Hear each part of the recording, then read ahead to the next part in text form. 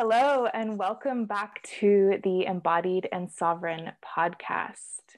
On today's episode, I have the pleasure of interviewing Leanne Brooke Tyler. Leanne is the co-founder of Primal Happiness and a soul embodiment guide for world changers, misfits, and magical ones. Her mythical journey began when she leapt from the corporate leadership onto the path of spirituality, after she suddenly and somewhat mysteriously recovered from 15 years of chronic pain and anxiety.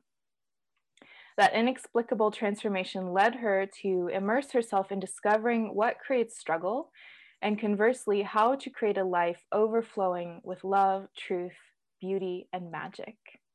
Her work today is focused on leading men and women along the soul-led, open-hearted, sovereign path of waking the wild, guiding them to reclaim their wildness and actualize their deepest gifts. Leanne also lives in a 400-year-old quintessentially English country cottage with her husband, 2 children, and an array of ginger rescue animals. She is living into her vision of liberating wild souls to be the unique medicine they came here to be. Leanne, thank you so much for joining me today. Oh, such a pleasure. How could I say no? Firstly, it's you. And then the name of your podcast, I'm like, oh, yes, that's where I'm meant to be. Yes, I know. I was excited to ask you to be on here because I knew a lot of your messaging really resonated similarly. So, yes. So one of the first things when I was actually reading your bio, I like to dig a little deeper with guests on the podcast on what your own journey was like. I feel like this helps listeners who may feel lost or searching hear how others have gone through similar processes and give them a deeper sense of trust and faith. I know in my own process, it has been so vital having role models and just knowing where they came from and knowing their journey. So when you shifted from the corporate world into soulful business, you suddenly had this recovery from 15 years of chronic pain and anxiety. Can you just share a little bit more about what was going on for you that led you to make this big leap? It's just as well you're not asking me back then because I didn't have the faintest clue. I would have been like, I don't know. It took me a good few years to join the dots backwards and have some sense of what actually took place. And interestingly, each year that goes by, I guess I join another dot. And so anytime that I share the story, it's with this, I guess, a deeper understanding of what actually did happen. So in short, the catalyst to that was losing my father suddenly. And I've shared in many different podcasts and shows before that he raised me. So we were a single parent family. So we were incredibly close. And I'd always had this kind of, I think, a deeper fear than is typical about the idea of losing him one day. It was almost like verging on a phobia, how it was, I'd sort of imagine like one day he's going to die because, hey, he's human and people do. And my goodness, I can't even imagine how would I continue. Almost now I look back and think it's almost like I had a premonition that my life actually would, as it was, come to an end, because that's actually what did happen, but not at all in the way that I'd feared. So he died very suddenly in a road traffic accident. And the following year was, on one level, absolute hell. There were so many just terrible things happening in terms of, there was an inquest in terms of mistakes that the police had made, that the ambulance had made. He had to have 2 post-mortems. There was just havoc being wreaked within my family.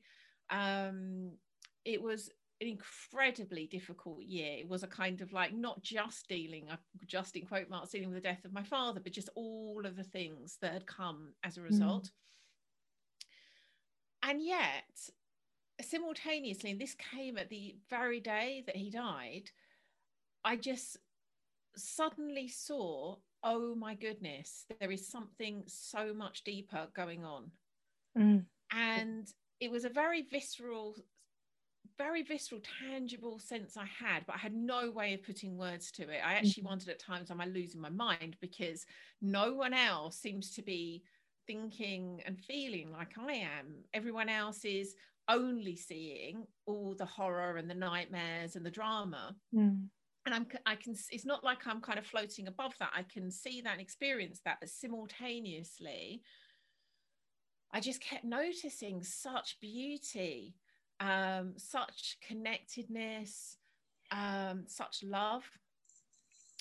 And over the course of that year, I was just changing radically, absolutely just thinking, what the hell is happening to me? I'm just not the same woman anymore, but in a really good way, like the opposite of everything I thought would happen. Yeah.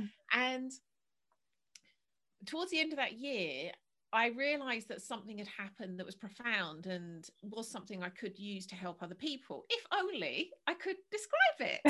Right. But I was still at the point where I've like no idea what's going on. And I can see now in hindsight, and I really don't like words like kind of spiritual awakening, but really, I guess that's what happened. It just took me a long time to click on, partly because I had even then it's resistance to like, oh no, like yeah. that's a load of rubbish. So yeah, and even now I really don't really I think that gives us a kind of lot of weight and a kind of like a seeking that we need to have an awakening. So yeah, but I guess simply put, that's what happened.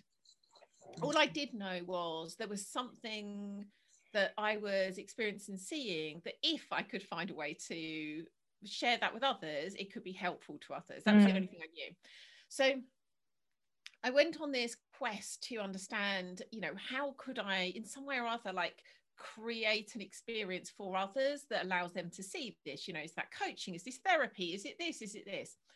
And this is the most unspiritual part of this whole story. I'm standing in my kitchen Googling, and I got this website up, and it was about a form of spirituality called Three Principles. It's like an ascension path, and this particular description was naming different facets of it, and it said something like, just really basic, and what I'm about to say is not, don't hold on thinking, oh my gosh, she's about to tell me the answer to everything.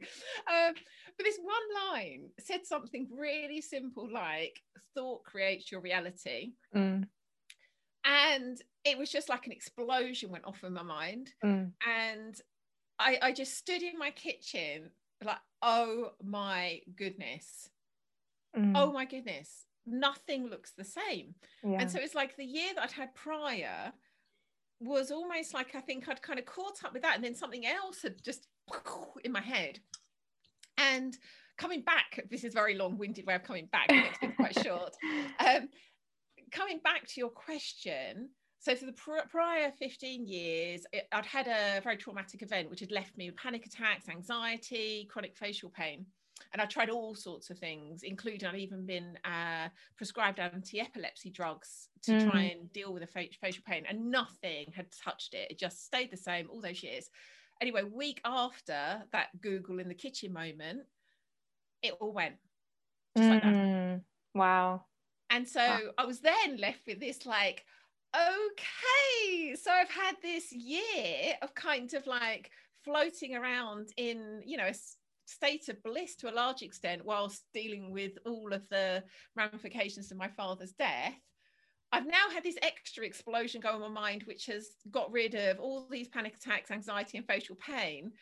I really need to do something with this now. And so it was just clear, like, I do need to find a way of putting this out.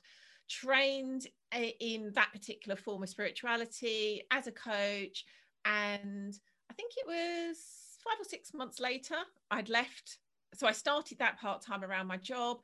5 or 6 months later, left the corporate world and started on the path I'm on now. So that was 2013.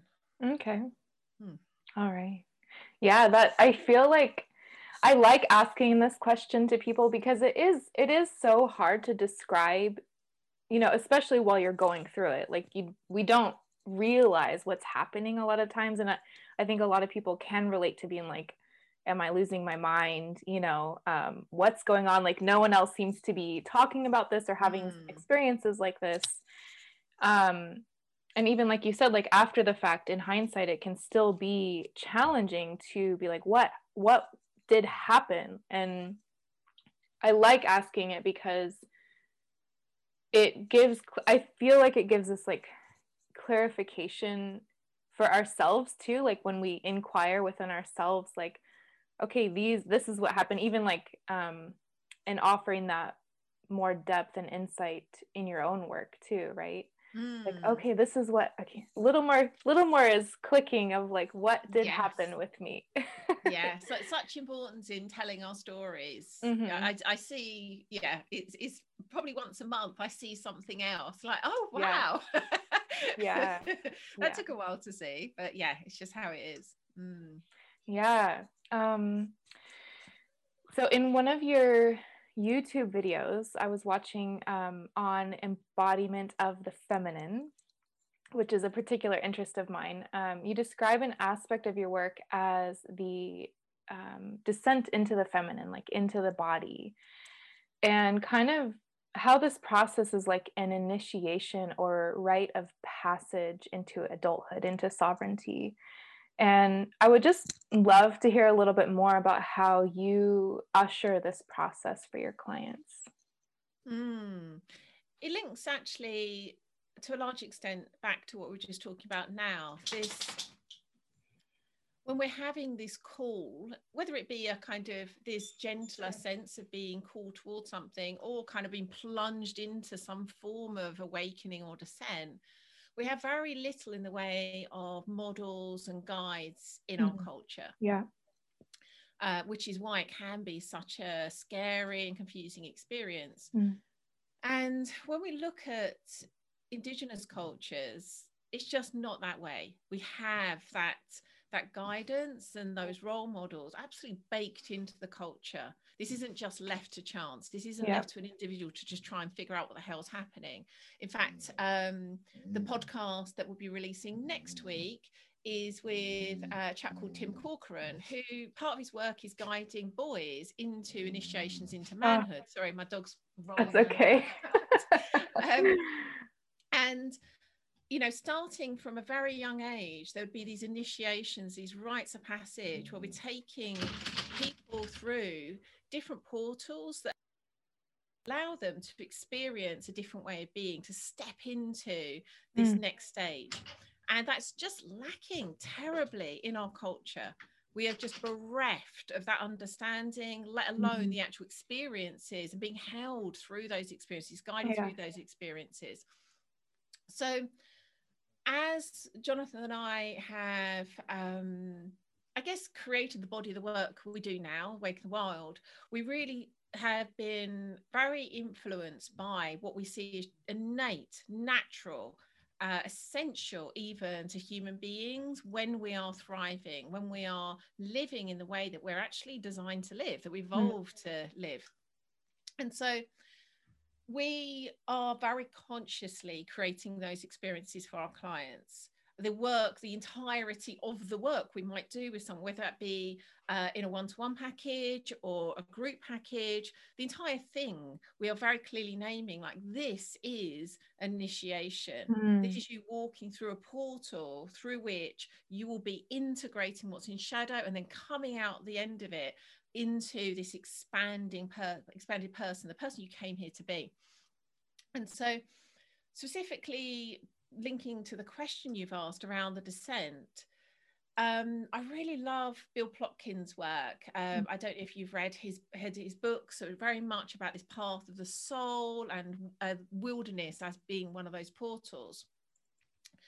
And he has this beautiful kind of map, let's say, of the human psyche, and talks about the ascension path, which are those kind of mainstream forms of spirituality, which is really kind of like ways to understand that non-separation, that of us that is all.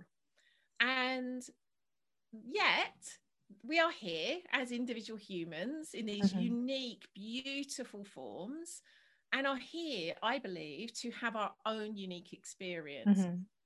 And as far as I see, and this is again using Bill Plotkin's naming of this, the descent is actually to go more deeply into ourselves. So the ascension is to go out of ourselves into, and again, there's nothing wrong with this, all is needed, but there's that kind of ascension to spirit and the descent into our bodies, into our souls, into that connectedness with the earth. And so if, for example, I'm working with a woman, they'll begin that very clear naming. They're working with us, and it depends again, there could be a particular type of work. Right now, we're leading a circle called Waking World Medicine, which is very much about people becoming their soul work. It could be in one of our one-to-one packages, Waking World Sovereign, which is, as the name says, becoming sovereign. But the whole thing is held in this deep understanding. This is you returning deeply into yourself. The whole work is an initiation. The whole work is you becoming, well, another way of describing sovereignty is a true adult, no longer being run by those compulsions that are really those fear-based patterns from childhood stories, which is really how most people operate in the world. They're adult in name, but they're really emotionally children, until they've done this work, until they've gone through these initiations and become true adults, fully embodied, power integrated. So it's no longer in shadow, it's back into their bodies and here available to use consciously in alignment with their will. So I think that answered the question. There was a lot there, but I could listen to you talk about this forever. I absolutely love it. And I think that's one reason I resonate with what you share so often is, this idea that it is important to have that feeling of oneness, right? But I feel like a lot of our spiritual culture, like neo-spiritualism, focuses on that quite a bit, and not so much on our unique individuality. And that's why, like, for, I think probably for both of us, like, embodiment and sovereignty is so, it's like the balance to that oneness. Like we're not meant to just be all one, or we wouldn't be in these individual human bodies, right? Exactly. What would be the point? What's the point? Oh, I love that. So sovereignty is one of the 3 tenets of your work in your program, Waking the Wild. Can you just share a little bit more about why sovereignty? I just had this smile come over my face thinking about the first time that Jonathan mentioned sovereignty as a kind of, I guess a principle, which now I don't know how many years that was, but I remember when he first said it. It often is the case, the amount of times Jonathan's been right about something that years later I'm like, I'm sorry. In fact, I did exactly the same with embodiment. Actually, that's just reminded me too. I'm very used to eating humble pie, so it was all good. So I guess the reason that this is so embedded in our work, and it really is, it doesn't matter whether our program is called Wake the Wild Sovereign or it's any of our other programs, it's always integral to everything we do, because without it, it's so easy to get lost in that swamp of victimhood. It's very easy, as particularly the depth of the work that we're doing with people, we are taking them right back into those old stories that have been running their lives. We're taking them right into their wounds. This is deeply painful, very emotional, very potent material that we're working with. And without that lens of sovereignty, it's so easy to become identified with it. And I see this often happening in a child work too. Again, amazing body of work, shadow work, really amazing, powerful work. And what can very much happen is we become identified with the pain, identified with the wound, identified with the struggle, identified as particularly again with the inner child. And from there, there's no adult in the house. We end up being the child, as opposed to someone who can be in relationship, hold, see, tend, love the inner child. So it's so clear to us it's essential to do this work well, where people do end up actually reclaiming their power in a way that they can consciously use it. Sovereignty is essential.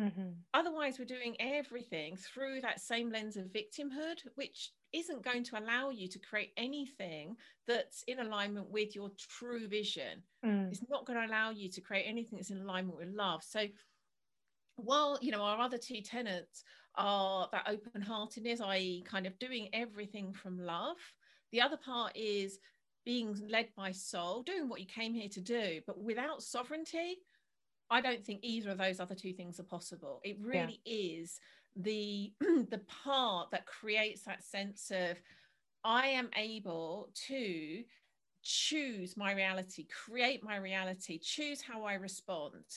I do not need to be a victim to anything, including my past, including my wounds. Yeah.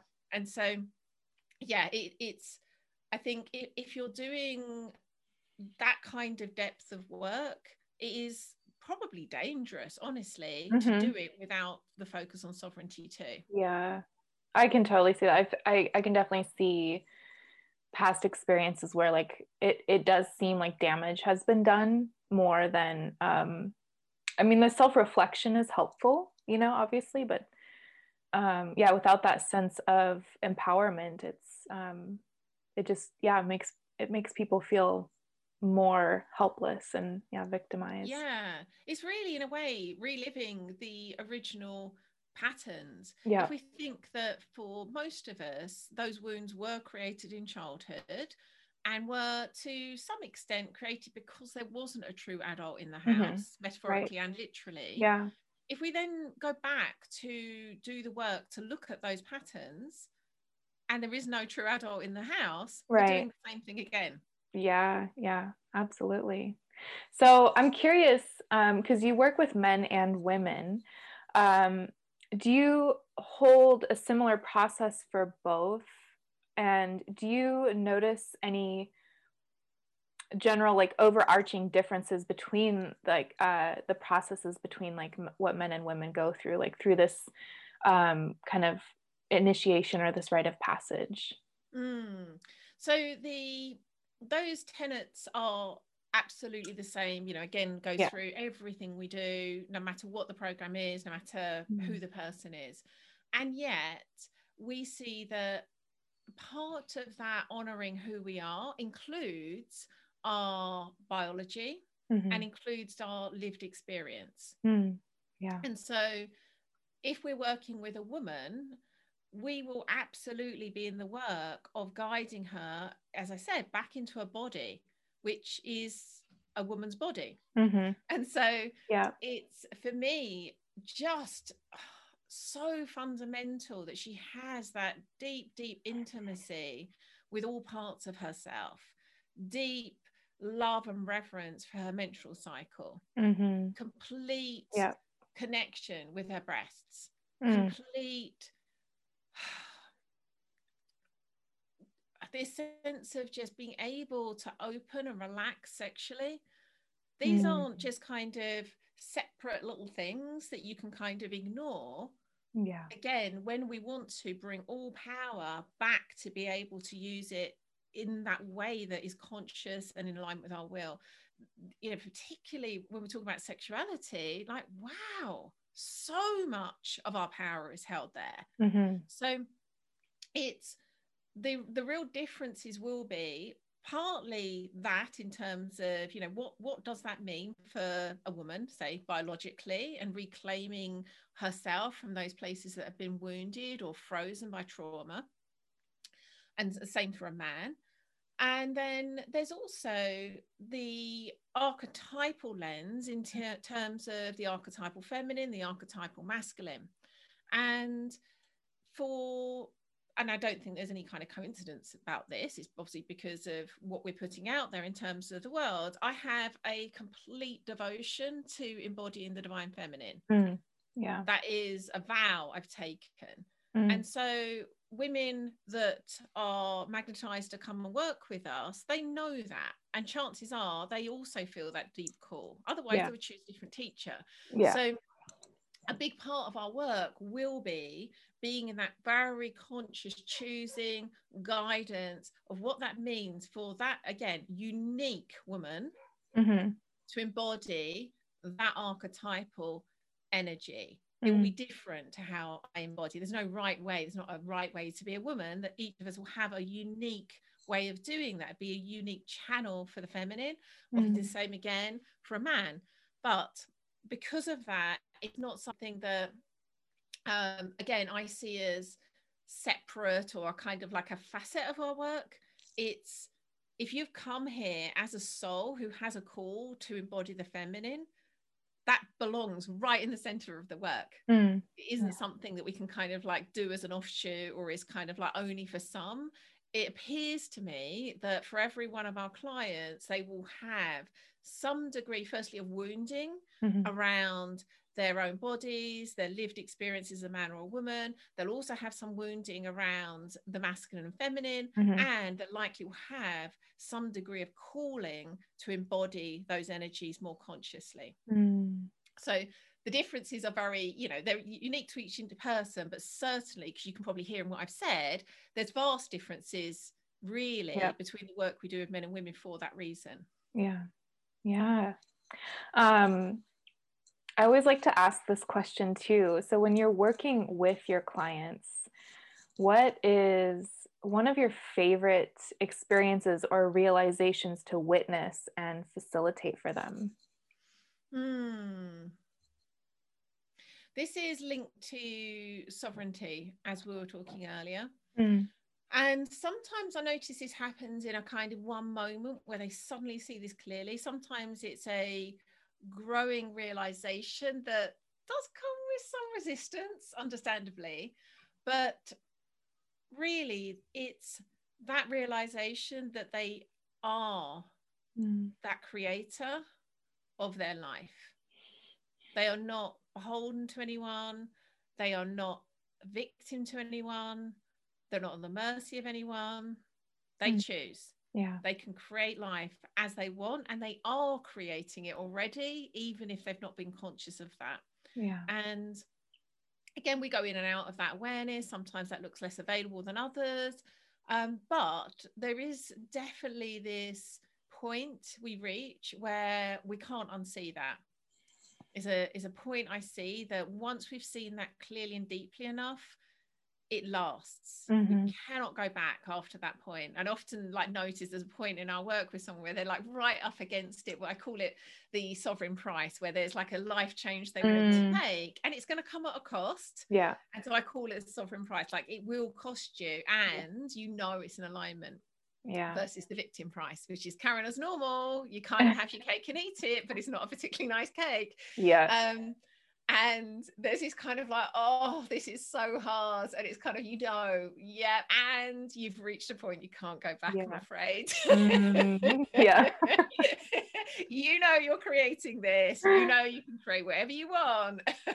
There's just no go back from that. So that's my favorite thing. And there is also that part of me that sometimes feels a bit sadistic, because you can see, I see my clients like, God damn it, like, life's so much harder now. I can't just blame other people for it. Right. Of course, the rewards are more than worth it. I can so relate to that. No excuses.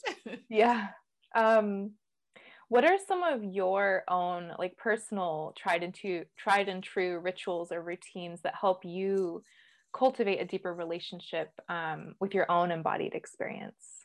Funny enough, I was just talking to my magic teacher about one of them today. I'm going to mention two, if that's okay, because they're quite different.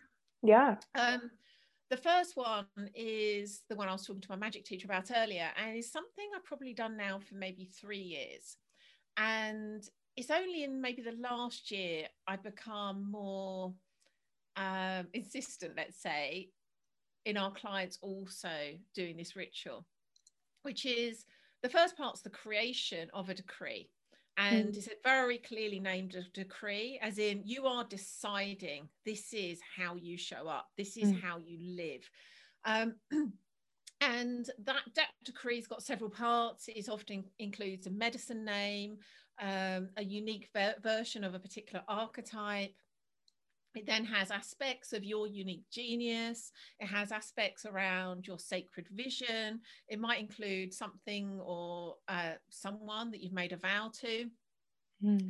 And so that's the kind of first part of it, is creating that, which in itself requires a lot of work. You know, it's deep work to even uncover those aspects of yourself. Once that's then created, we speak that into being every morning, speaking into being. This is who I am. This is who I decide to be. This is how I live this day. And I do mine in the shower every morning, and I have a kind of sigil that I write on my sort of steam in my shower screen at the same time as I speak it out. So it's kind of got lots of elements, as in it's got the voice, it's got that kind of embodied energetic of who I've come here to be, and at the same time I'm working the sigil at the same time as I speak it out. So that was, I think, again, took me time to actually realize how powerful that was. That's what I was saying to my magic teacher earlier. I think for the first couple of years, I think I was just doing it, not really, it felt like a good thing to do. And I had no idea, was it making a difference or not? And there was a point where I haven't got science to say this is really making a difference, but I know it is. I know it in my bones. This is creating a change. So that, again, for me now has become non-negotiable, certainly for myself personally, but also for our clients. Like, why wouldn't you choose to do an act that is so powerful, doesn't actually take any extra time, as in it takes as long as I'm in the shower. In fact, this morning I had 15 minutes to get ready. I was laying in bed at I was working on my phone, but I was laying in bed still. I tend to do that in the mornings. And I suddenly realized I don't normally start work till 10, and I suddenly thought, oh my goodness, I've got a call at 9:30 and I've got to wash my hair. And so I dived into the shower and I was washing my hair, and I remember thinking, like, yeah, when clients say they've not had time lately to speak their decree out, here's me going from laying in bed, in the shower, washing my hair, and then I'll be kind of like getting my makeup and dry hair in 15 minutes, and I still have time to speak out my decree. There's no excuses, God damn it. So that's the first one. The second one is a very, very simple practice, and it's one of the ones I invite women into, often one of the first practices, which is simply breast massage. And no kind of like right way of doing it, just use some kind of, usually a base oil. I use jojoba plus an essential oil. I use rose essential oil for everything. And just simply putting some of their hands, massaging their breasts in whatever way feels good for them, for as long as it feels good for them. But the main thing is just to be really present, really in that complete awareness of the experience, of the sensations, and what that means for them. And that really simple ritual, I've had such incredible feedback from women, the profound differences that's made for them in terms of the connection with their body, connection with their breasts. They're going from a kind of almost like loathing experience of their breasts to something that actually feels really beautiful. A deeper connection with their body more generally, like so many incredible stories just from that one simple ritual. So it's become one of my favorites. It's again something I do actually twice a day. I do it morning after my shower and then before I go to bed. And again, it's hard to know for sure when you've been doing things for so long, like what actually is happening. But even me, little miss kind of science brain, there's a point where you're like, no, it works, it's really powerful. And so for me, they're kind of two absolutely I have others too, but they're two really non-negotiable rituals. I love that. I wanted to say with the stating your decree in the shower, I find just being in water, like being in a shower or being in a tub or swimming, there's something I think it's quite a feminine element as well.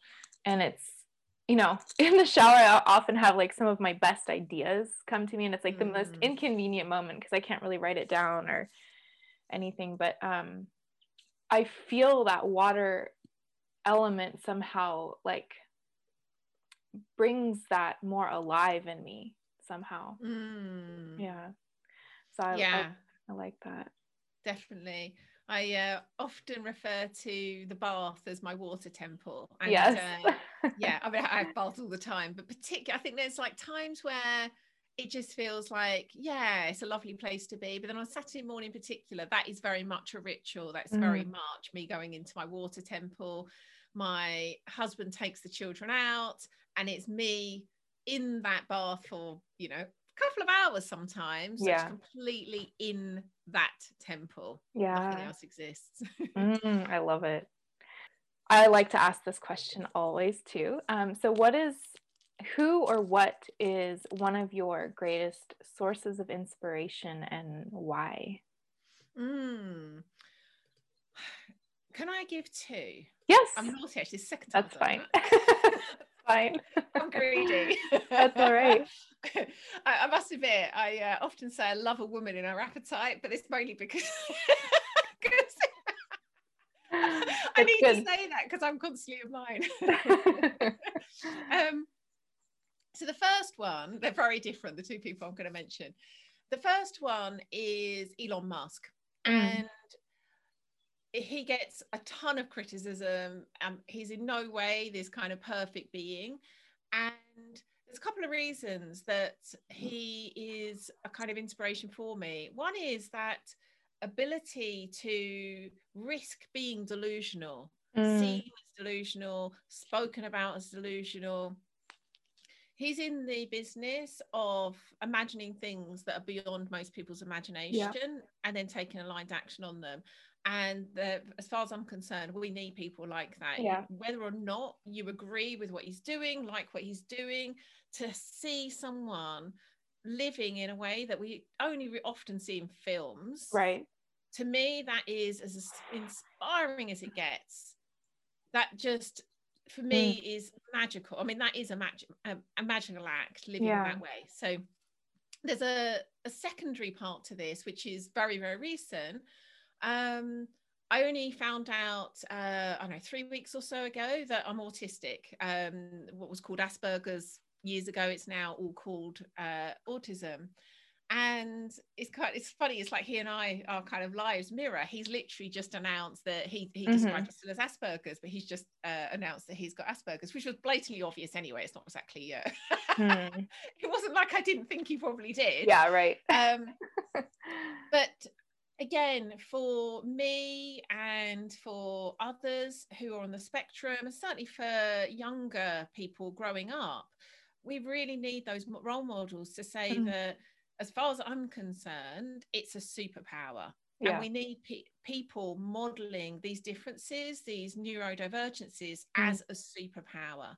And so that takes something he's already modeling to everyone. And I think to do it from that lens of someone who is autistic, for me, that makes it even more important, even more inspiring. So that's the first one. You won't expect me to say him, I'm guessing. The other one is Maya Angelou. And my goodness, as I was pondering this interview earlier, I went back and watched a video of her reading her poem, probably for I don't know how many times I've watched her reading this, but it's her reading Still I Rise. And my goodness, I'll send you the link to this particular reading because it's so powerful. But my goodness, as a model of embodied sovereignty, someone who has come from, you know, we talk about that kind of wounding, my goodness, you know, such abuse, such wounding, and then alchemized it into this just absolute, it's like the word model doesn't even come close to what that woman is, what she's embodying, what she's showing is possible. I mean, she's just luminous. She's saying like, here I am, and I can do and be whatever I want. here I am. Yeah. And every time I watch that, I can feel the activation happening here in me. Yeah. It shows me like yeah. that is possible, that exists. My God. And it just, I can't think of anyone that is able to embody it to that level. Where again, every time I watch it, I feel like I've been kind of like reactivated all over again. I literally watched it like twice back to back earlier. Again, I've lost track how many times I've watched her read that in the past. So yeah, it's like her and her whole life as a whole. But like literally, you could take that one YouTube video, and that on its own is so inspiring. It could last you a lifetime. Yeah, I believe I've watched it, but it's been a few years. I wanted to touch back on Elon because, well, so these were people I wasn't expecting you to say, which I love. I love when I'm like surprised. And I feel very similarly about Elon. It's like, to me, it's like I see this person.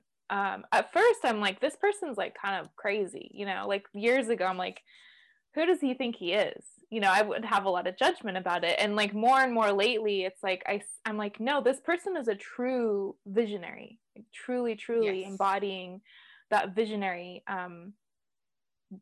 sovereign person. And it's remarkable. And I completely agree that it's like, even if you don't agree what he's envisioning, it's like that the level of which he is envisioning and making it happen is remarkable. It's so impressive.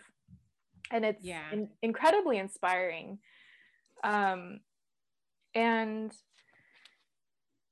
with Maya Angelou, I could be wrong, but I believe someone else that came to mind when you were talking about her is Oprah Winfrey, who I think was mentored by Maya Angelou.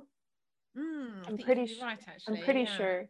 But she just came out with this book that I just thought it just came to mind and thought it sounded interesting. But she just came out with this book about her whole journey as a child and what she went through and everything.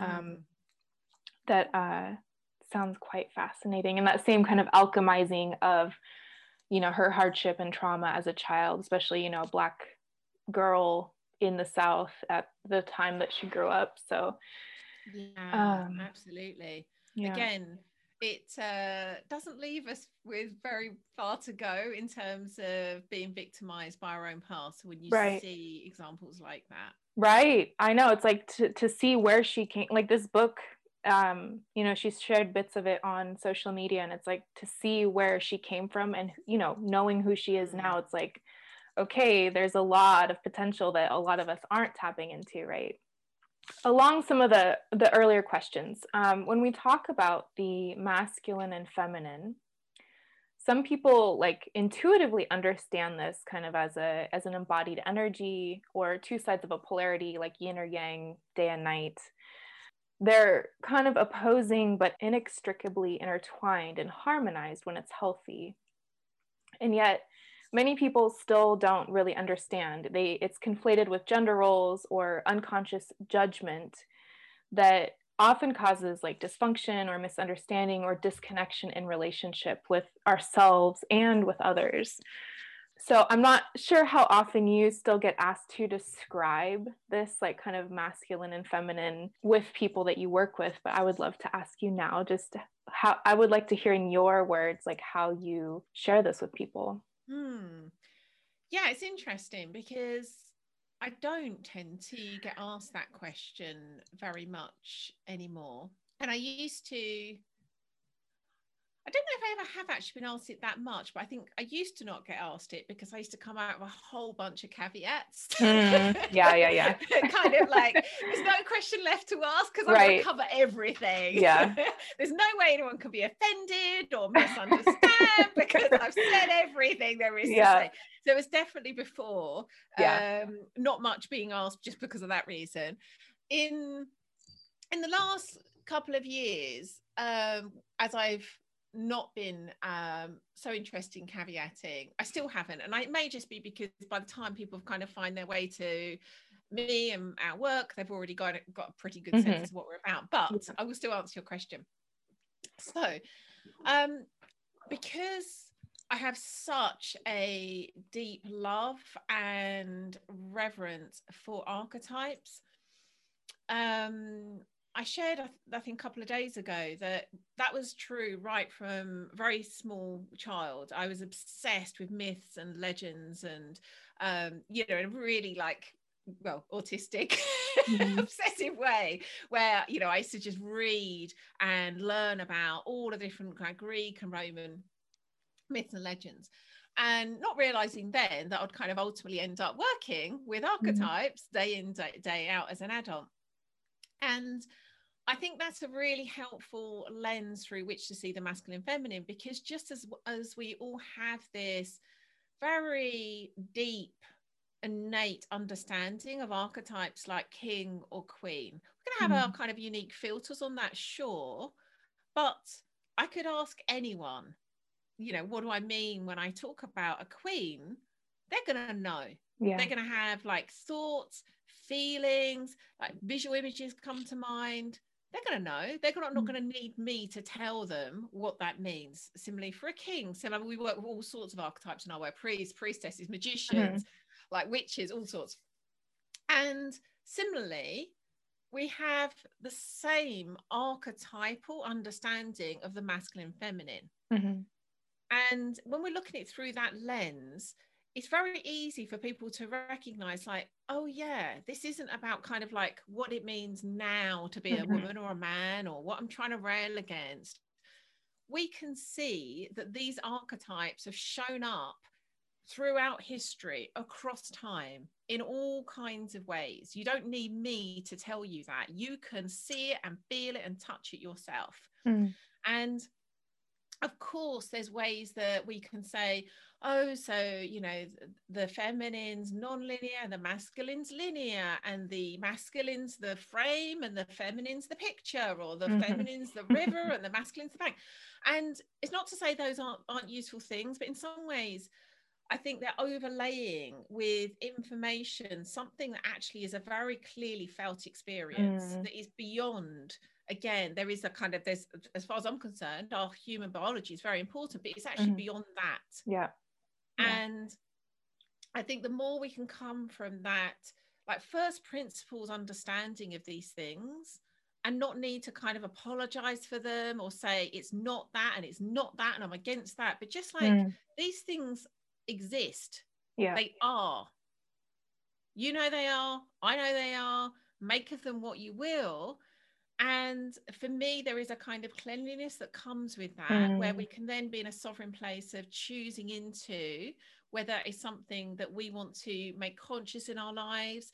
If we are, again, for me, there was a very clear sense of a calling to embody the feminine. And at that point, it was a bit kind of like, are you kidding me? I'm a lifelong feminist.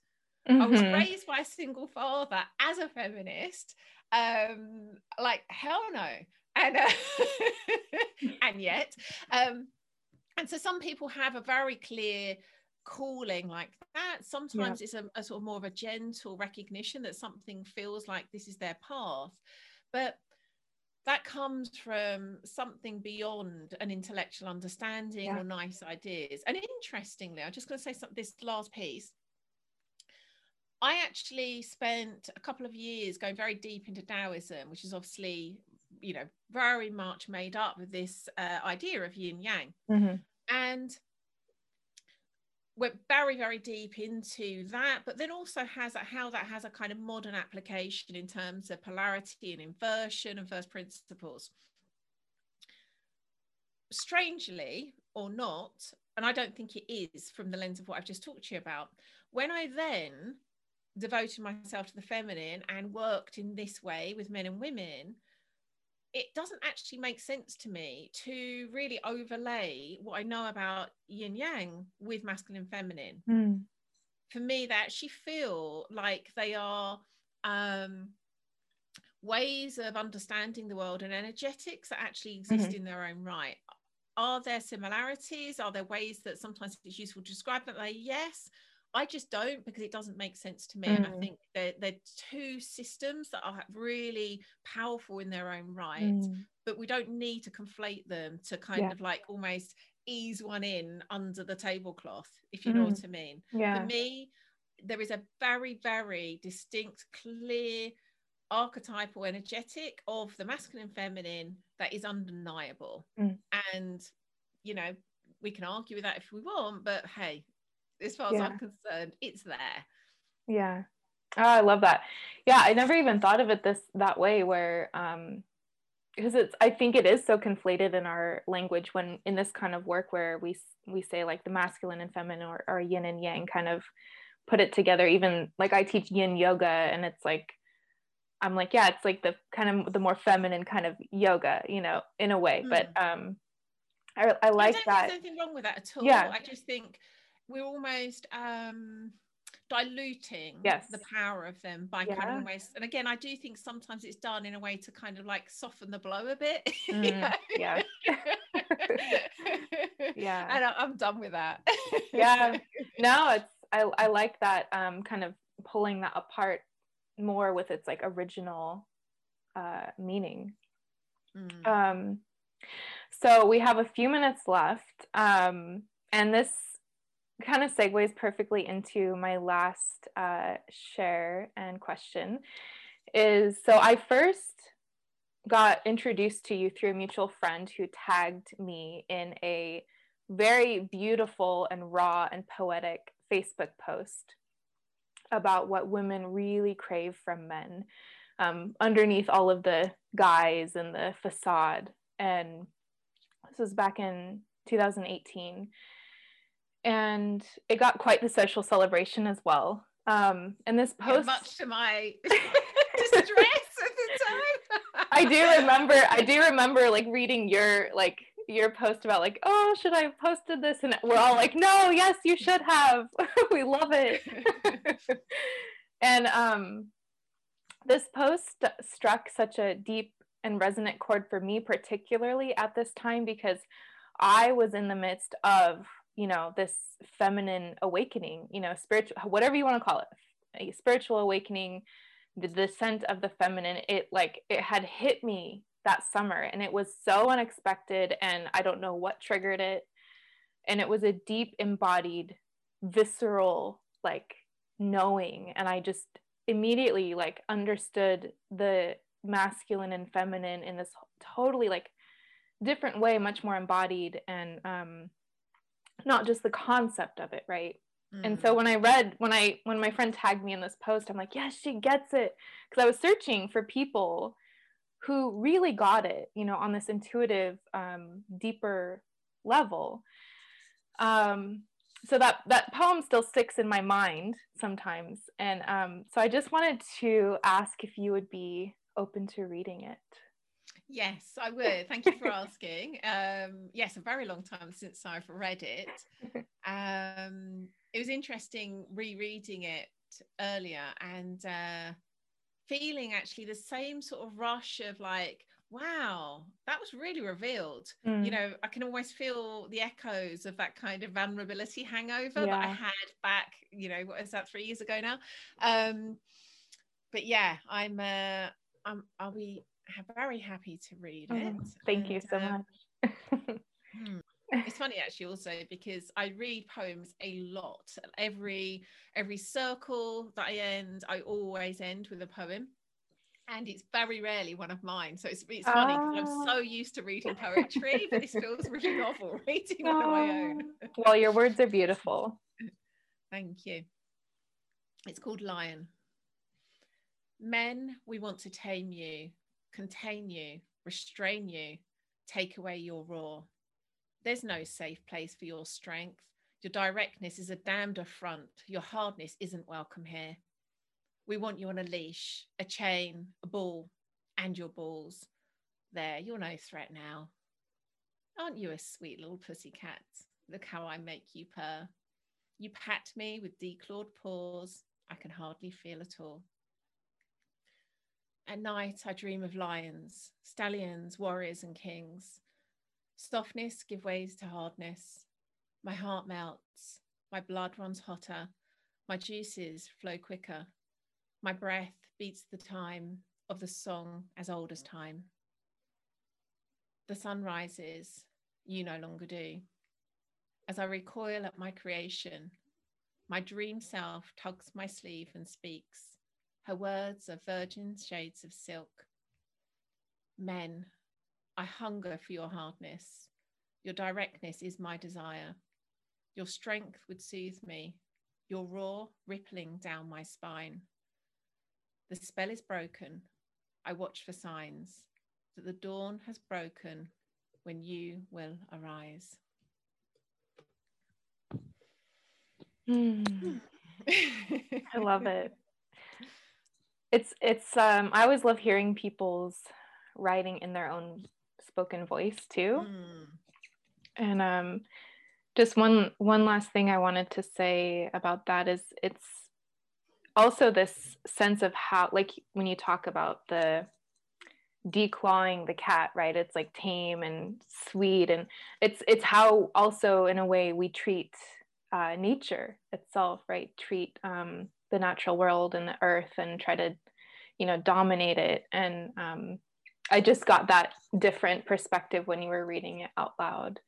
And that's also feels like this, when I was having this awakenings, years ago, this not just in our own bodies, the imbalance of the masculine and feminine, but like on all levels, like how we treat our earth and the natural world as well. So absolutely, yes. Can I just quickly say something? Yes, of course. Because, yes.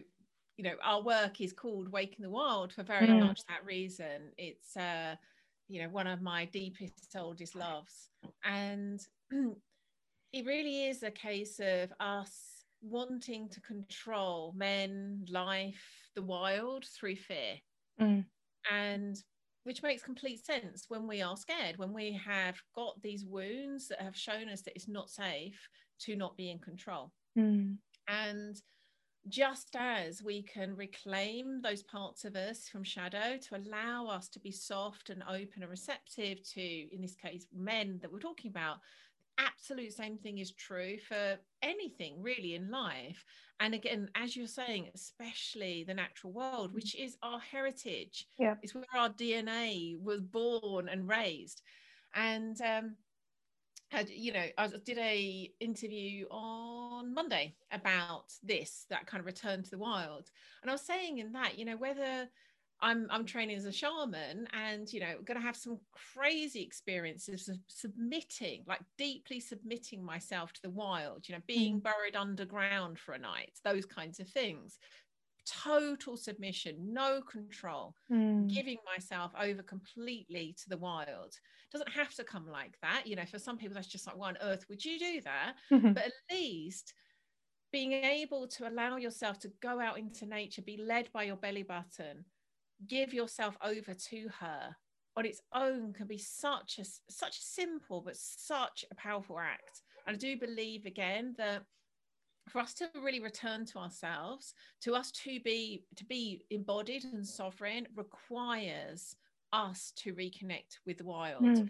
It's absolutely essential as far as I'm concerned. Absolutely. Well, thank you so much for joining me today. It's been such a pleasure. Oh, complete joy. Amazing questions. Thank you so much for the work you're doing, Megan. Absolutely beautiful. So for our listeners, if you want to find out more about Leanne and her offerings, you can visit her website, which is primalhappiness.co.